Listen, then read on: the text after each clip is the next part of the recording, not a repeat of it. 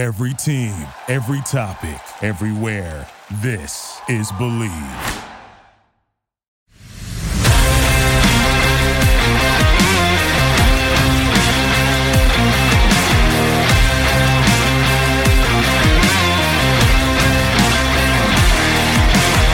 Hey, this is John Sadak, TV voice of the Cincinnati Reds, and you're up for Late Night Reds Talk. Hey, Nick Kirby here. Welcome into a special edition of Late Night Reds Talk, part of the Believe Network, presented as always by our friends at Bet Online.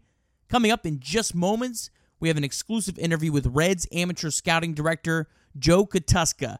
He was kind enough to give myself and Carlos Guevara a few minutes of his time to talk about the 2022 draft for the Reds and much more.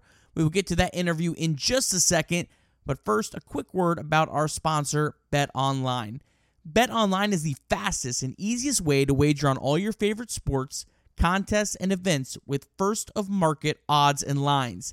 Find reviews and news from every league, including Major League Baseball, NFL, NBA, NHL, combat sports, esports, and even golf. Bet Online continues to be the top online resource for all your sports information, from live in-game betting, props, and futures. Head to Bet Online today or use your mobile device to join today and make your first bet. Use our promo code BELIEVE50, that is BLEAV50, to receive your 50% welcome bonus on your first deposit. Bet Online is where the game starts. And now here is our interview with Reds amateur scouting director Joe Katuska. All right, joined now by Joe Katuska. Joe, first, could you tell us a little bit about yourself, how you came to the Reds, and what all you've done with the franchise over, I believe, the last 17 years you've been with the organization up until this point where you recently just got promoted?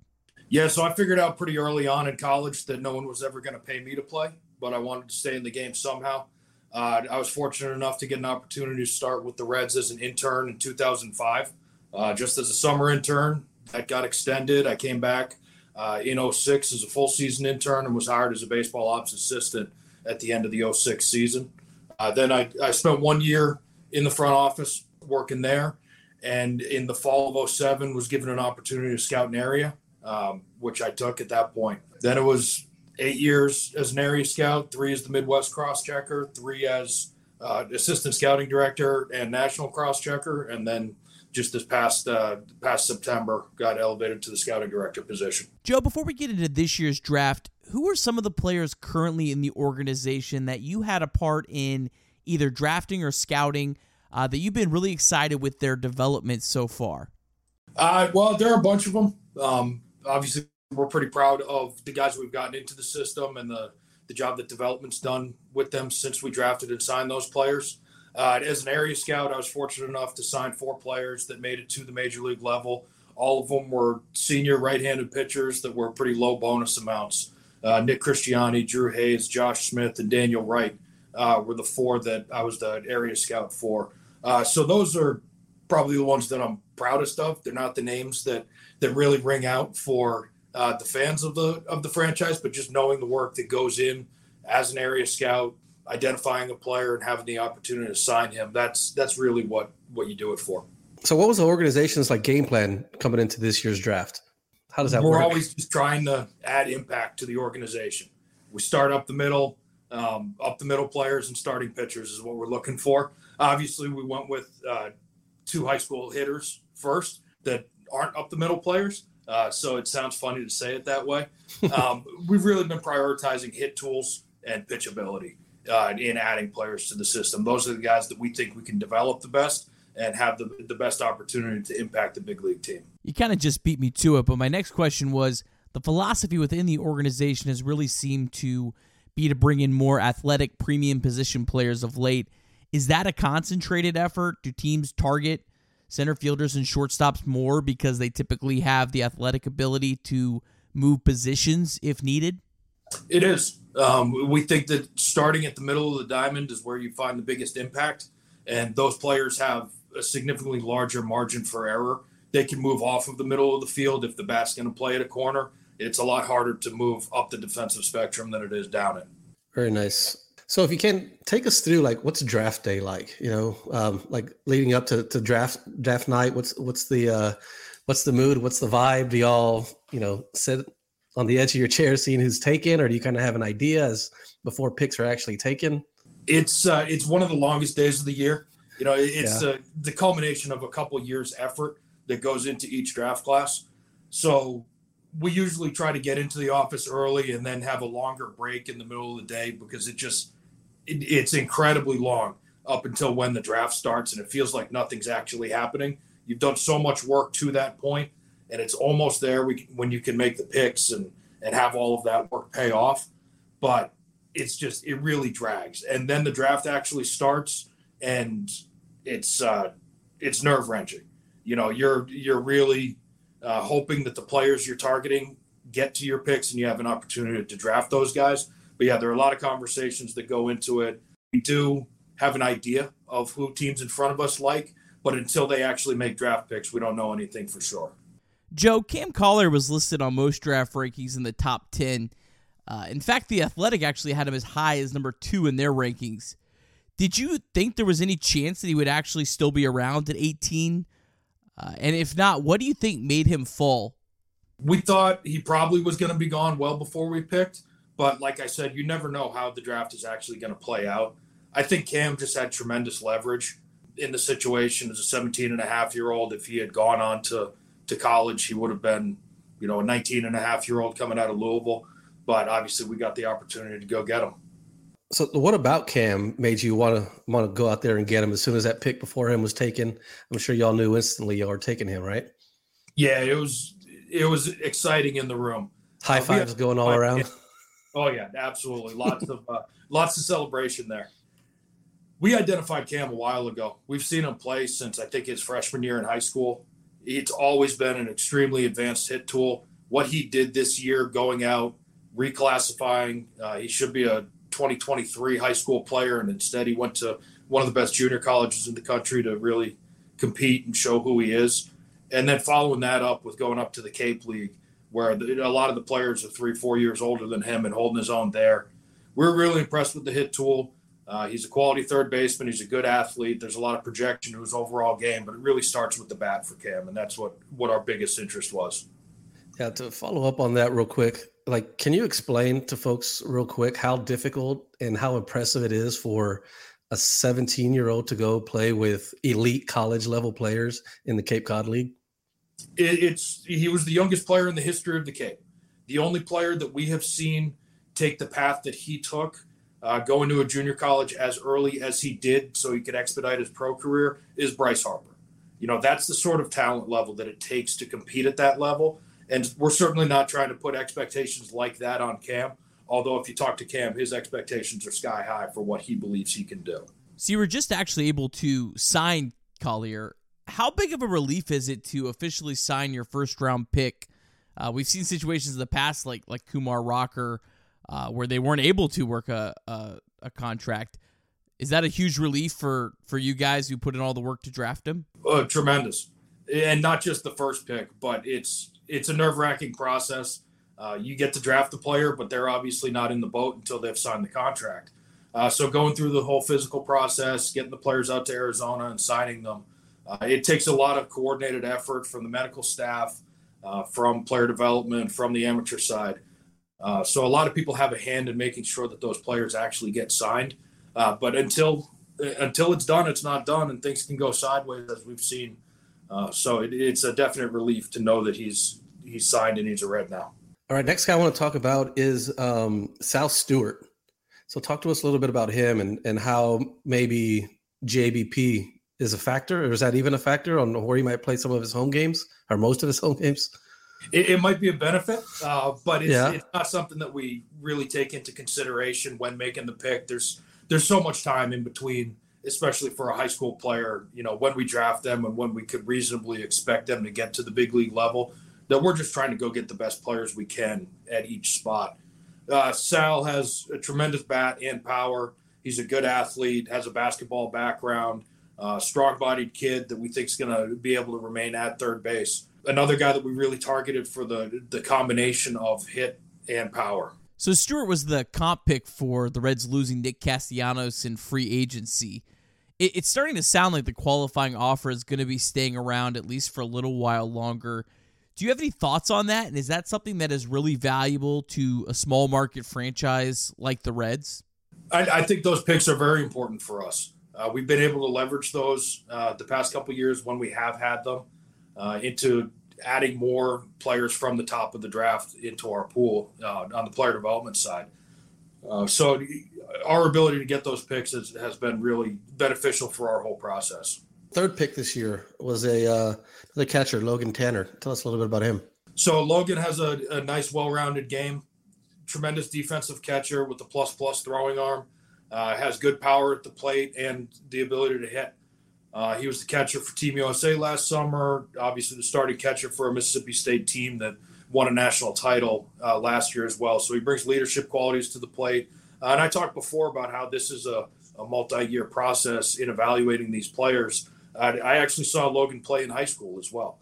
So he's been on the radar for a long time. We're excited about the potential that he has to be a starting catcher for us at some point in time. Yeah, I heard or I saw Johnny Bench with a tweet saying that he was excited and he'd been tracking him as well. It's always good when Johnny's on board. Right? If Johnny agrees, you're doing something right? Joe, I did notice that Tanner's OPS dropped about 100 points from his sophomore to junior year. Was there anything to that, or do you view that as more of a fluky thing? And do you think he has the potential to hit at the big league level? I think it was a combination of fluky season and a lot of things didn't go the way it was planned at Mississippi State this year. Obviously, like I said, won a national title last year and then really struggled all year this year. I think he got pitched to a little bit differently and really wasn't given the opportunities to succeed because the lineup it wasn't as consistent top to bottom this year as it was in the past. But we didn't have any concerns long-term about that. We're trying to really evaluate the player and the tools, and some of the statistical information is noise, but there's a lot that we do incorporate into our process as well. Do you think if he had a better offensive season that he still would have been around for your third pick? I don't think he would have gotten our pick in the second round, yeah. Well played then. When drafting a catcher, what are the main things that you guys look for?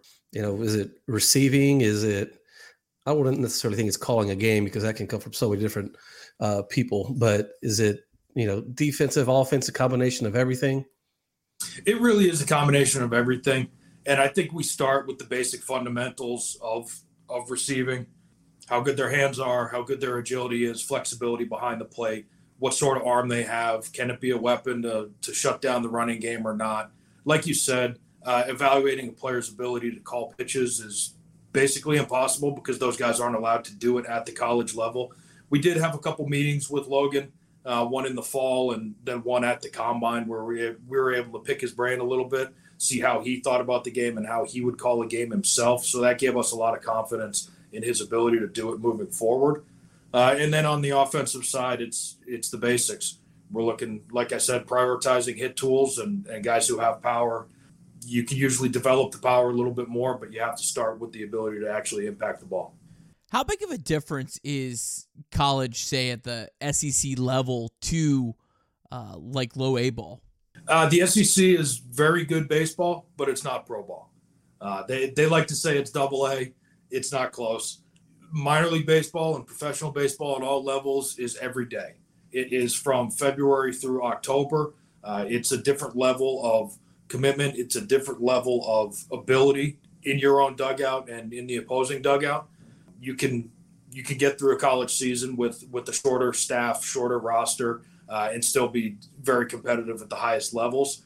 To do that in the minor leagues, you need 1 through 25, and you need to be able to do it every single day because it's a long haul and it's about consistency and being the same guy every day you show up at the park. So, yeah, I mean, obviously you guys, like everybody that you took this year, is there anybody that, maybe a little bit lower in the draft that was taken that you kind of have, your own eye on or, you guys have a little bit of chatter about?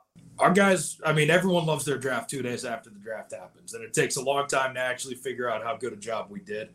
But our guys are excited about a lot of the players we were able to pick. Zach Maxwell, college pitcher from Georgia Tech, big body, big arm. He's been up to 100 miles an hour. We've seen him in a starting role, and we've seen him in a relieving role. truthfully, it's not far off from the profile of Graham Ashcraft when he came out of college. It's not far from Joel Kuhnel when he came out of college. Like, there are big leaguers that are doing things for us right now in Cincinnati that he could compare to. Trey Faltini, the shortstop at Texas that we were able to select, athletic kid, can play shortstop, needs to cut down on some of the swing and miss in his game, but he has the tools and he has power. We think we can make some mechanical adjustments that will help him out reaching the ceiling. There are obviously a bunch more, but those were two of them that, not way up at the top of the draft, but guys that we're pretty excited about adding. Joe, I'm going to ask you to take us a little bit behind the curtain, if you don't mind. Who is a player from a previous draft that maybe the Reds were close to drafting, or someone that you scouted that you really liked, that for whatever reason the Reds just couldn't get, that really stings or really keeps you up at night? Nothing that keeps me up at night, because I think it's important for all the guys on our staff to understand that this is a collective effort. We're really not trying to assign credit or blame to one person in the process. This is all of us coming together to make the best picks for the organization. One of the ones from early on in my time as an area scout, Mike Minor went with the 7th pick in the country. We had the 8th pick. It was my second year as a scout. I thought there was an opportunity. I was going to go get the first rounder. And obviously he went one pick in front of our slot. He was in consideration if he had gotten to 8. Obviously we got Mike Leake. Ended up being a tremendous success for us with him going straight to the big leagues. I don't think Chris Buckley would have done anything different with how that played out. But there are always close calls, and you want to get the guys. But at the end of the day, it's about getting the best players for the whole organization, and that's what helps everyone. My last question is, like, after your first draft, without giving away too much information, any of the secrets, what kind of is your philosophy for building a minor league system and future big leaguers? I really don't think it's too tricky. Building from up the middle and going to starting pitching profiles, really weighing things towards hit tools and pitchability, because we think we can develop the power components of the game. If it's velocity or power as a batter, we can develop those a little bit more effectively at the minor league level than some of the other components. So finding guys that are going to work in our minor league system, understanding who we develop the best, and getting those players the best opportunity to hit their potential. Joe, it has obviously been a difficult year for the Reds at the big league level. Reds fans are just desperate for a winner, for some postseason success. What would it mean to you personally to be a part of the Reds turning things around and finally breaking through, having some postseason success, and maybe even winning the World Series one day? What would that mean to you? That would be tremendous.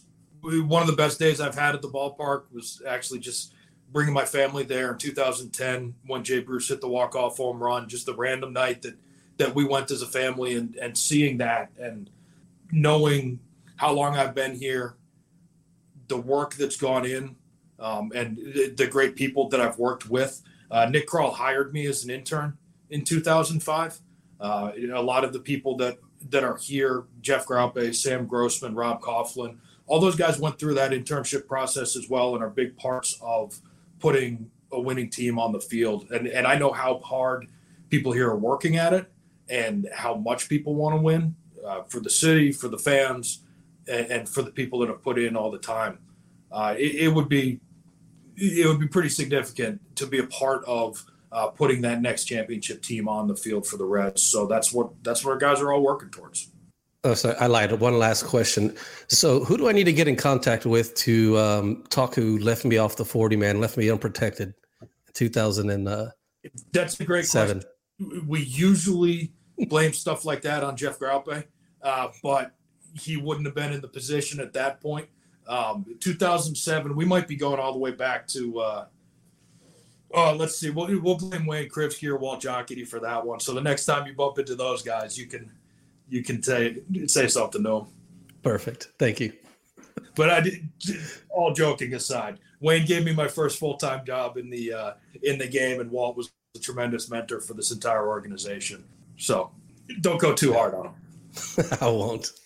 Well, Joe, thank you so much for taking some time out of a very busy time of the year for you to talk with us and chat with us about the draft. Really appreciated all of your insight into that. We wish you and your team nothing but the best of success going forward, and we will really look forward to seeing some of these new drafted players for the Reds down the line. All right, thank you guys. Thanks, Joe. All right, that was Reds amateur scouting director Joe Kutuska. That was so kind of him to spend some time with us chatting about the draft and the process behind that. We will continue to be monitoring the trade deadline as it approaches, and if there's any big moves that happen, we'll try to get an emergency live show up for you ASAP. If you have not subscribed to Late Night Reds Talk on YouTube, Apple Podcasts, Spotify, or any other platform that you listen to podcasts, we would greatly appreciate if you would support us by doing that right now.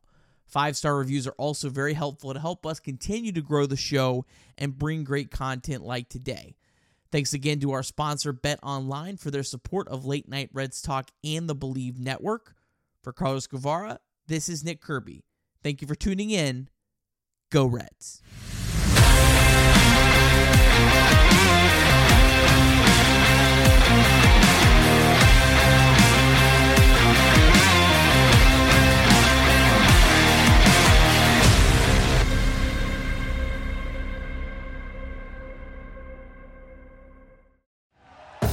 Thank you for listening to Believe.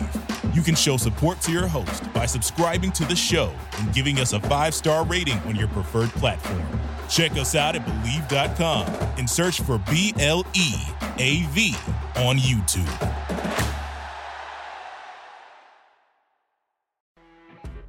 You know when you're listening to a true crime story that has an unbelievable plot twist that makes you stop in your tracks? That's what our podcast, People Are the Worst, brings you with each episode. I'm Rachel. And I'm Rebecca. We're identical twins who love true crime cases that make you say, didn't see that coming, and we hate the people responsible for them. Listen to People Are the Worst now on Apple, Spotify, or wherever you get your podcasts.